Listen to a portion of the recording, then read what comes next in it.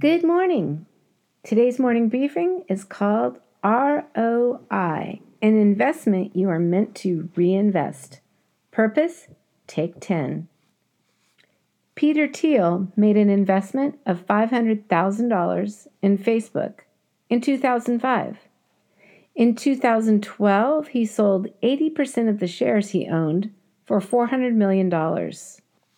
A return of 800 times his original investment. Asa Candler scooped up Coke for $2,300 in 1891 and sold it for $25 million in 1923, bringing a return of 833 times his original investment. Then there's Microsoft and Apple, right? If only we had known. Have you heard about the parable of the minas? Turns out it is a return on investment story too. This story ought not be confused with what Jesus taught his disciples, the parable of the talents, where different levels of gifting were invested in a few. Teaching the Bring It Home Saturday night message at a retreat very recently, I felt God led me to teach this difficult passage from Luke's Gospel. I didn't quite get how it fit with a retreat. That Jesus' teaching was somewhat difficult, but trudged ahead nonetheless. So please, take a few minutes to listen to this, considering as you do ROI, return on investment. Stick with me now. It's from Luke's Gospel, chapter 18. Down in verse 11, he writes this: The crowd was listening to everything Jesus said. Notice, this parable was spoken to a crowd of people, different than the parable of the talents, which was just to the disciples. And because he was nearing Jerusalem, he told them a story to correct the impression that the kingdom of God would begin right away. He said, A nobleman was called away to a distant empire to be crowned king and then return. Before he left, he called together 10 of his servants and divided among them 10 pounds of silver, saying, Invest this for me while I am gone. But his people hated him and sent a delegation after him to say, We do not want him to be our king. After he was crowned king, he returned and called in the servants to whom he had given the money. He wanted to find out what their profits were. The first servant reported, Master, I invested your money and made 10 times the original amount. Well done, the king exclaimed. You are a good servant. You have been faithful with the little I entrusted to you, so you will be governor of 10 cities as your reward. The next servant reported, Master, I invested your money and made 5 times the original amount. Well done, the king said.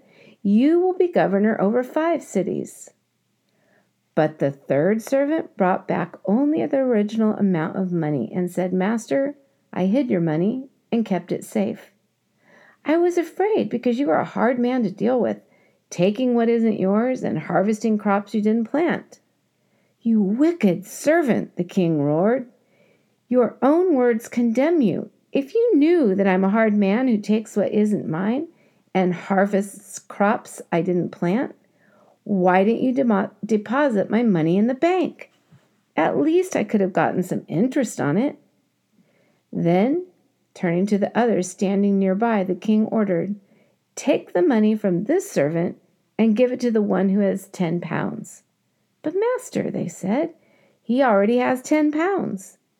Yes, the king replied, and to those who use well what they are given, even more will be given. But from those who do nothing, even what little they have will be taken away. And as for these enemies of mine who didn't want me to be their king, bring them in and execute them right here in front of me. Okay, let's talk specifically here about what Jesus is saying. He's using financial investment as a metaphor for all that God has given us and the return that he is looking for. What if all of life is an investment? Jesus clearly articulates that the coming king calls for a return on his investment. What has he invested in us? What has he given us to work with? Take note, in the story, each of these servants was given the same amount, and the king made sure they understood that he was going to return. This wasn't their money or their profit. It all belonged to him.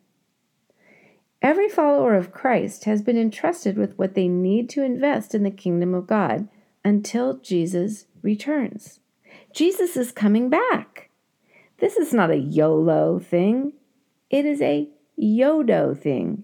You only die once.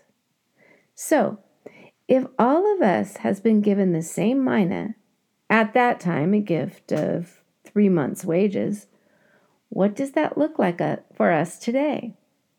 What are the things we all have been given to invest? Because like the king in Jesus' story, Jesus, our king, is coming back. And when he does, he will take stock of how we have invested what he has given us. Like what?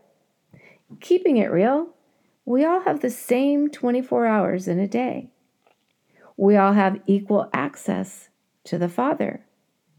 Most of us have access to the Word of God, His promises, the Holy Spirit of God to live inside of us, to lead, guide, comfort, to intercede for us, Christian community, the church, God's people gathering, not to be internally focused, but to share the good news of the kingdom, unique gifting.